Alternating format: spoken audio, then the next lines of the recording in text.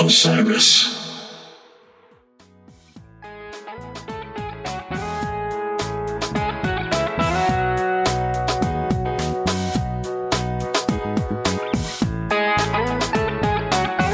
Good morning, everybody. It is Friday, April 21st. I'm RJ. I'm back with an episode of The Drop for you. I'm going to keep this intro short because what I have today is an interview with my friend Chris Pandolfi from the infamous Stringdusters and also of Inside the Musician's Brain, an Osiris podcast that relaunched this week. His first interview of the season is with MC Taylor of His Golden Messenger, one of my absolute favorite artists, and really great listen. He has a bunch of stuff on tap, which we're going to talk about. So I'm going to get straight into it. You're going to hear an interview with me and Chris in just a second. I also want to tell you that Megan from HF Pod was on No Simple Road. And Megan Gliona. See how I did that? I think that's the way you pronounce it. I can't believe I've gotten it wrong that many times. Anyway, Megan was on No Simple Road, and really good conversation. Love the No Simple Road crew, of course, and glad that they had Megan on. Speaking of Megan, HF Pod continues on. Today, Friday, April 21st, 4 p.m. Eastern, we're going to be doing a live episode of HF Pod, recapping the first 5 shows of this incredible Fish spring tour. And we have a special guest who's going to come on, Cam, who's been doing some amazing TikTok videos and some really hilarious stuff. He's been at the shows, and he's going to help us recap. So tune into that, and the episode will be up right after that, so you can find a new episode of HF Pod wherever you get your podcasts later this afternoon.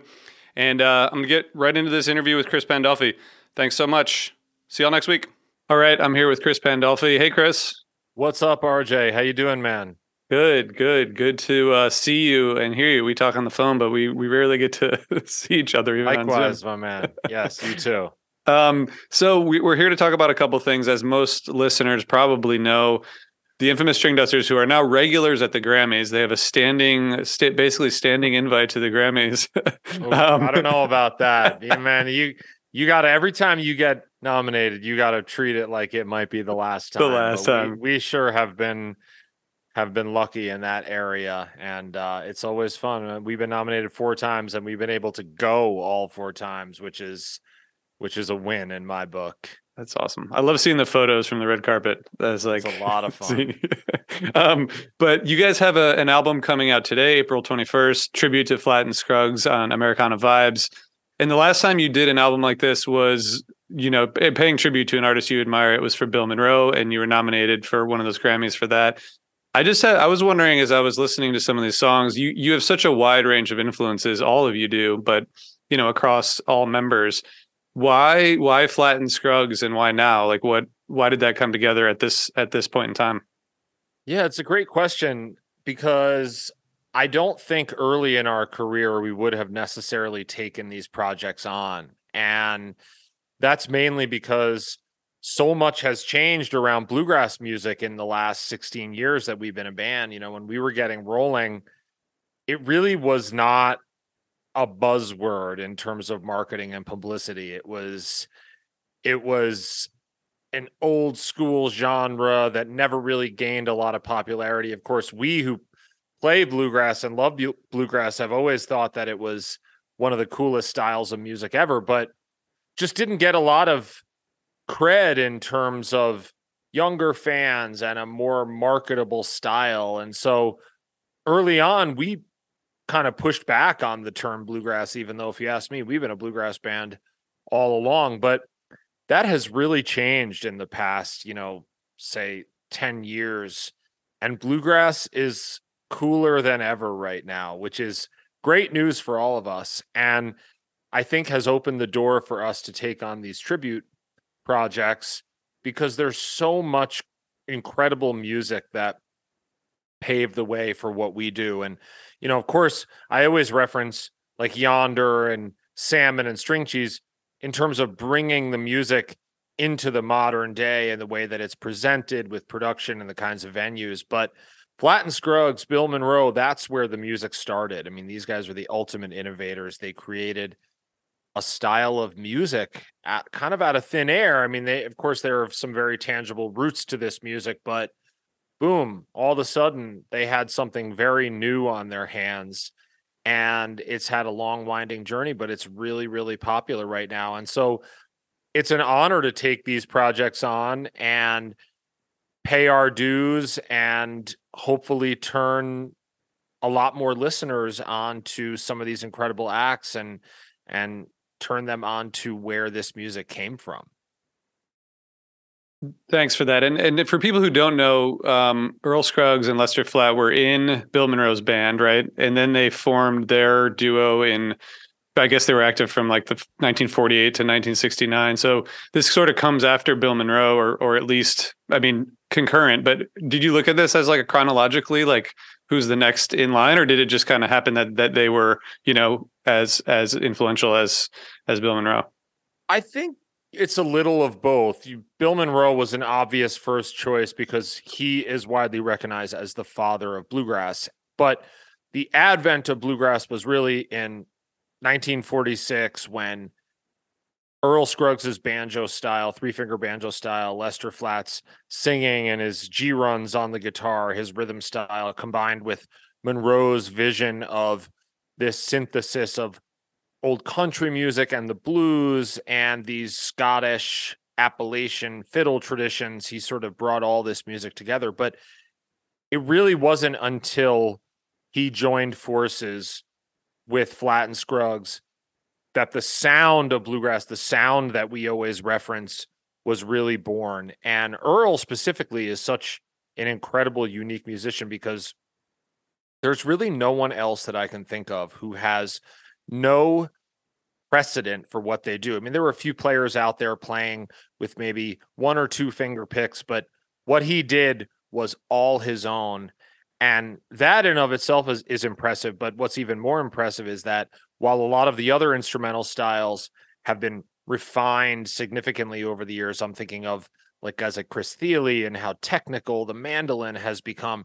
Bluegrass banjo players still just want to play it note for note like Earl Scruggs. So that vision, that incredibly profound vision that Earl had, combined with the vision that Monroe had, that was the birth of bluegrass. So I would say these are the two most influential bands in terms of getting this music rolling and that initial iteration of bluegrass that so many people look up to. So it's a combination. I mean, there's, of course, a chronological element, but I think that they occupy similar territory in terms of how influential that they are. That's awesome. Thanks for that context. And I hope everyone gets to listen to this album. We do get some Pandolfi singing. Yes, we do. Which is great. And I wanted to know, how did you approach which songs and the arrangements, and how does that process work for you guys? It's really pretty simple. We just chose songs that we dug and away we went. We're all big bluegrass fans and not as knowledgeable as some people out there, but of course we've put in our time and listened to a lot of Flatt and Scruggs, and these are just some of our favorite songs. Some of them are a little bit more popular. Some of them are more B-sides. It kind of depends in what circles you roll in. It's interesting as you make your way around the US, for example, in different areas, different songs are really popular to play. So it's hard to necessarily say which ones really are the hits. Of course, there's Foggy Mountain Breakdown and a few others that have really gotten a lot of notoriety over the years, but it's a mix here, and it's basically each person in the band is taking on a lead vocal. So we all brought a song. And then, of course, we did the instrumental. Earl's breakdown instrumental music is also a big part of the bluegrass tradition. But we picked those songs, and then it was partly us trying to, of course, do justice and keep a lot of those fundamental bluegrass elements intact, the rhythm, the singing style, but then also put our stamp on it to some degree because, they've already done it as good as it can be done in a certain way. And now we're sort of taking it and running it through that Stringdusters filter. And the arranging process is really pretty simple. I mean, this music is structurally simple, I would say, emotionally and in sort of a soul context, it is as deep as any music. But, these songs are short, they're tight, the arrangements fly by. It's one solo to the next and on to the next verse, chorus, and it's pretty formulaic that way. But but that was how it happened. We chose songs that we dug, and then we got together and we figured out who played where. And it was pretty simple, honestly, compared to like the kind of work we do for a Stringdusters record, which can be a lot more involved. That's really cool to hear. And thanks for shedding some light on that. And congrats on getting this out there. And I want to talk to you about a couple other things. First, you and I keep in touch, but I still can't. Sometimes I get the email notifications when you guys go live. And like it just happened. It's happened so much this year. And I didn't even know you're playing shows, and like I feel like over the past year and a half or so, it's really expanded back to like where you are, you're back on the road, but you're like, how does it feel? And do you feel like it looks to me like you're booked, like basically all year. Man, we're booked. Does it feel like you're back? I mean, what does it feel like now? And how is it to be out there again, like playing so many shows? Yeah, it's been such a slow, gradual process coming back from the weirdness of 2020. And I think because of how we operate as human beings, we look for things to have a beginning and an end. But this whole thing really, it hasn't really had an end, even though you could argue in some capacity that it's over in terms of how it's affected our lives so deeply, but it's also not over. So this slow burn, it's been a weird situation of kind of feeling it out as we go. But if I'm looking at things right now, I would say the live music industry is back and in full force. And we made it through these winter months without any COVID spike, and that was very encouraging. And now we're heading into festival season. And all along, I think one thing that's been proven over and over is from a business perspective, given all the challenges out there, everything from COVID to traveling to the economy, the live music business might not be one, if you were a betting person, that you would bet on.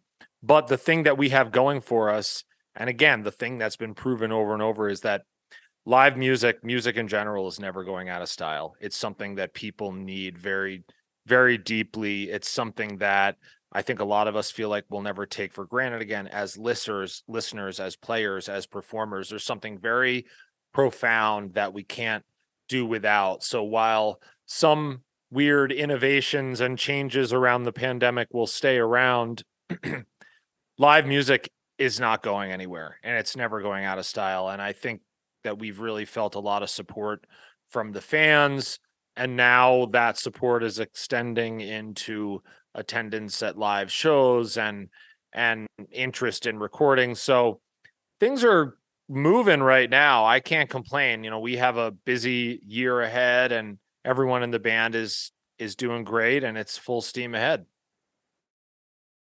That's awesome.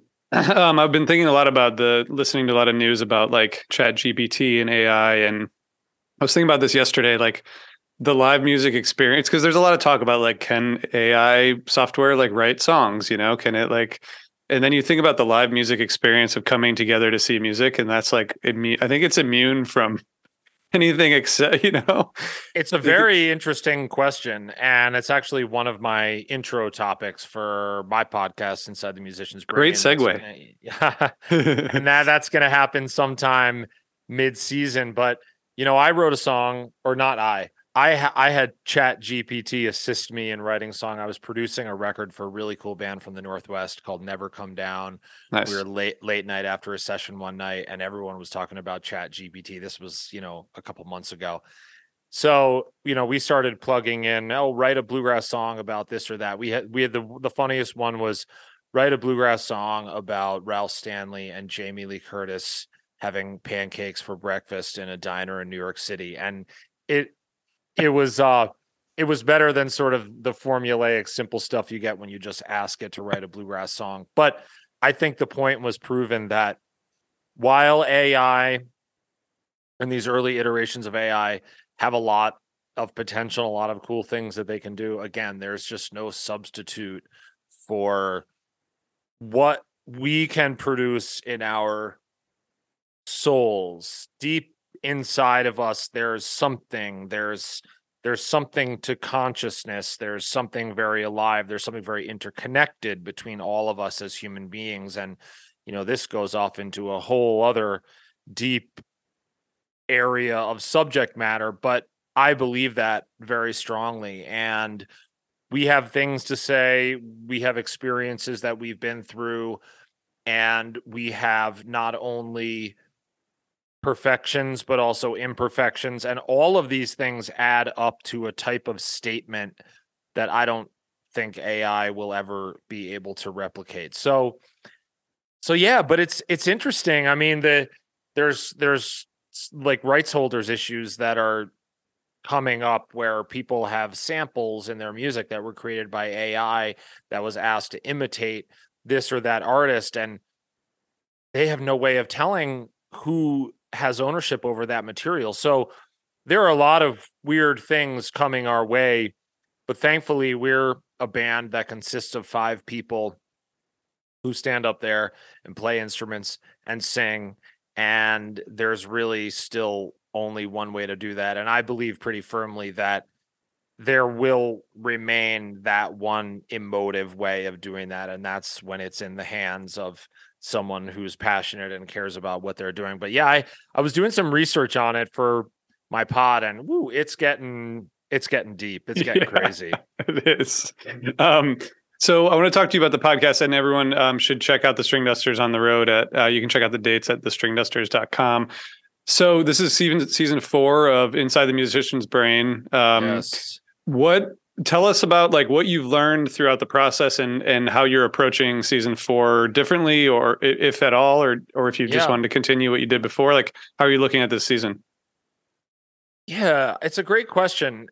I don't feel like I've really run the course with the format that I'm doing. That is to say, I'm still so enthralled by getting together with these musicians, some of whom I know better than others, but who are all so incredibly talented in different ways, and asking them questions and bouncing ideas off of each other and getting this understanding of how and why music comes to life. It really hasn't gotten old at all. In fact, I would say it's getting more interesting as things go along, and as I feel like I'm becoming a better interviewer. And I love it so much. And, you know, I really have you in part to thank, RJ, for pushing me down this road. I mean, these listeners don't necessarily know, but we go way back. And even before Osiris was forming, before my podcast came around, you know, we would have these long phone conversations about what this all could be. And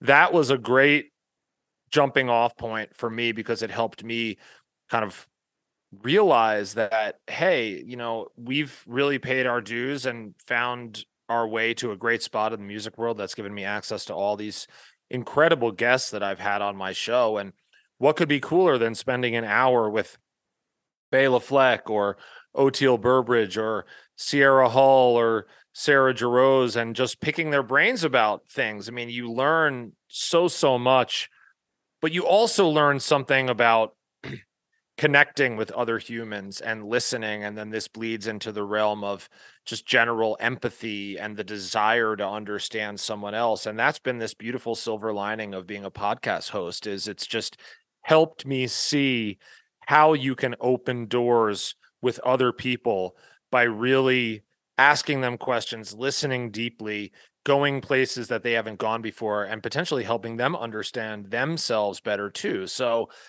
I'm just still really excited about interviewing people, and I've already had a few for this season.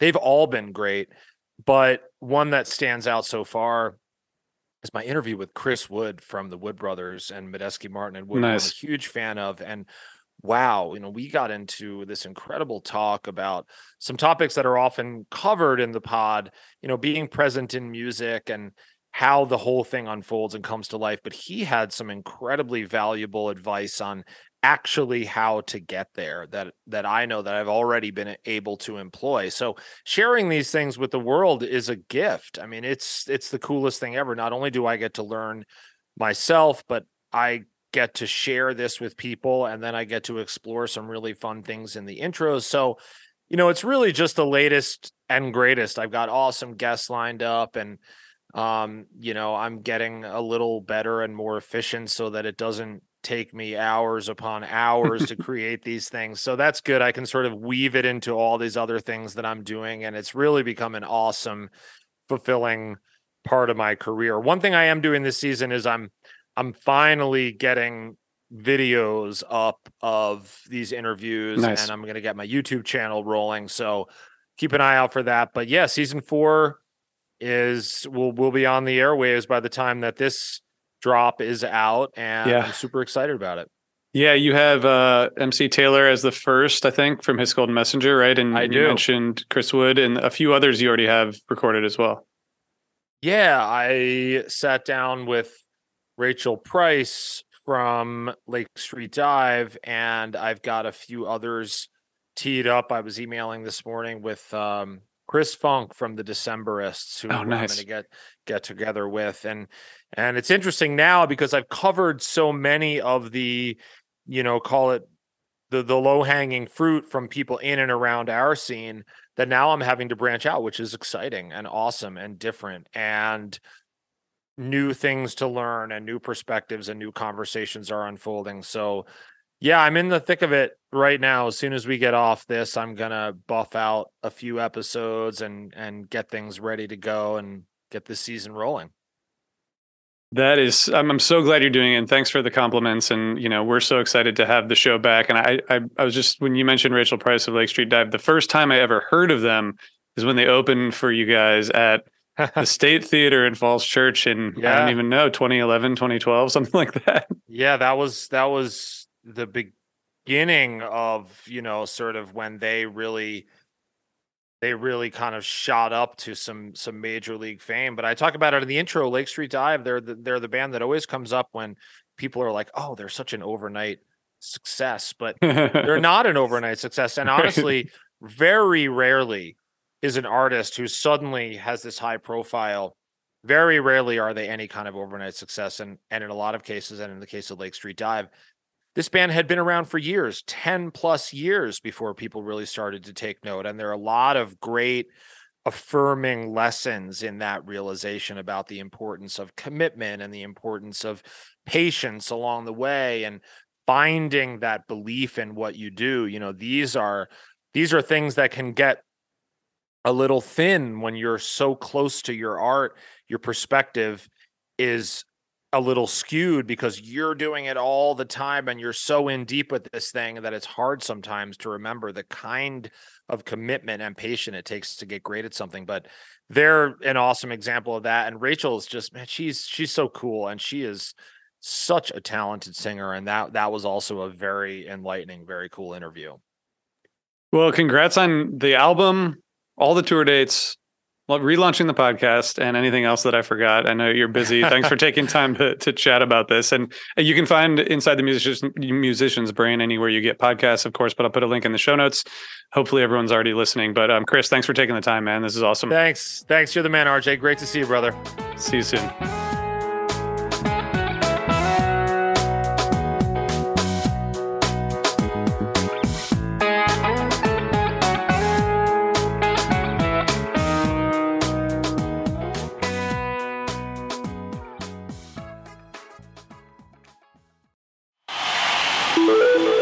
Osiris.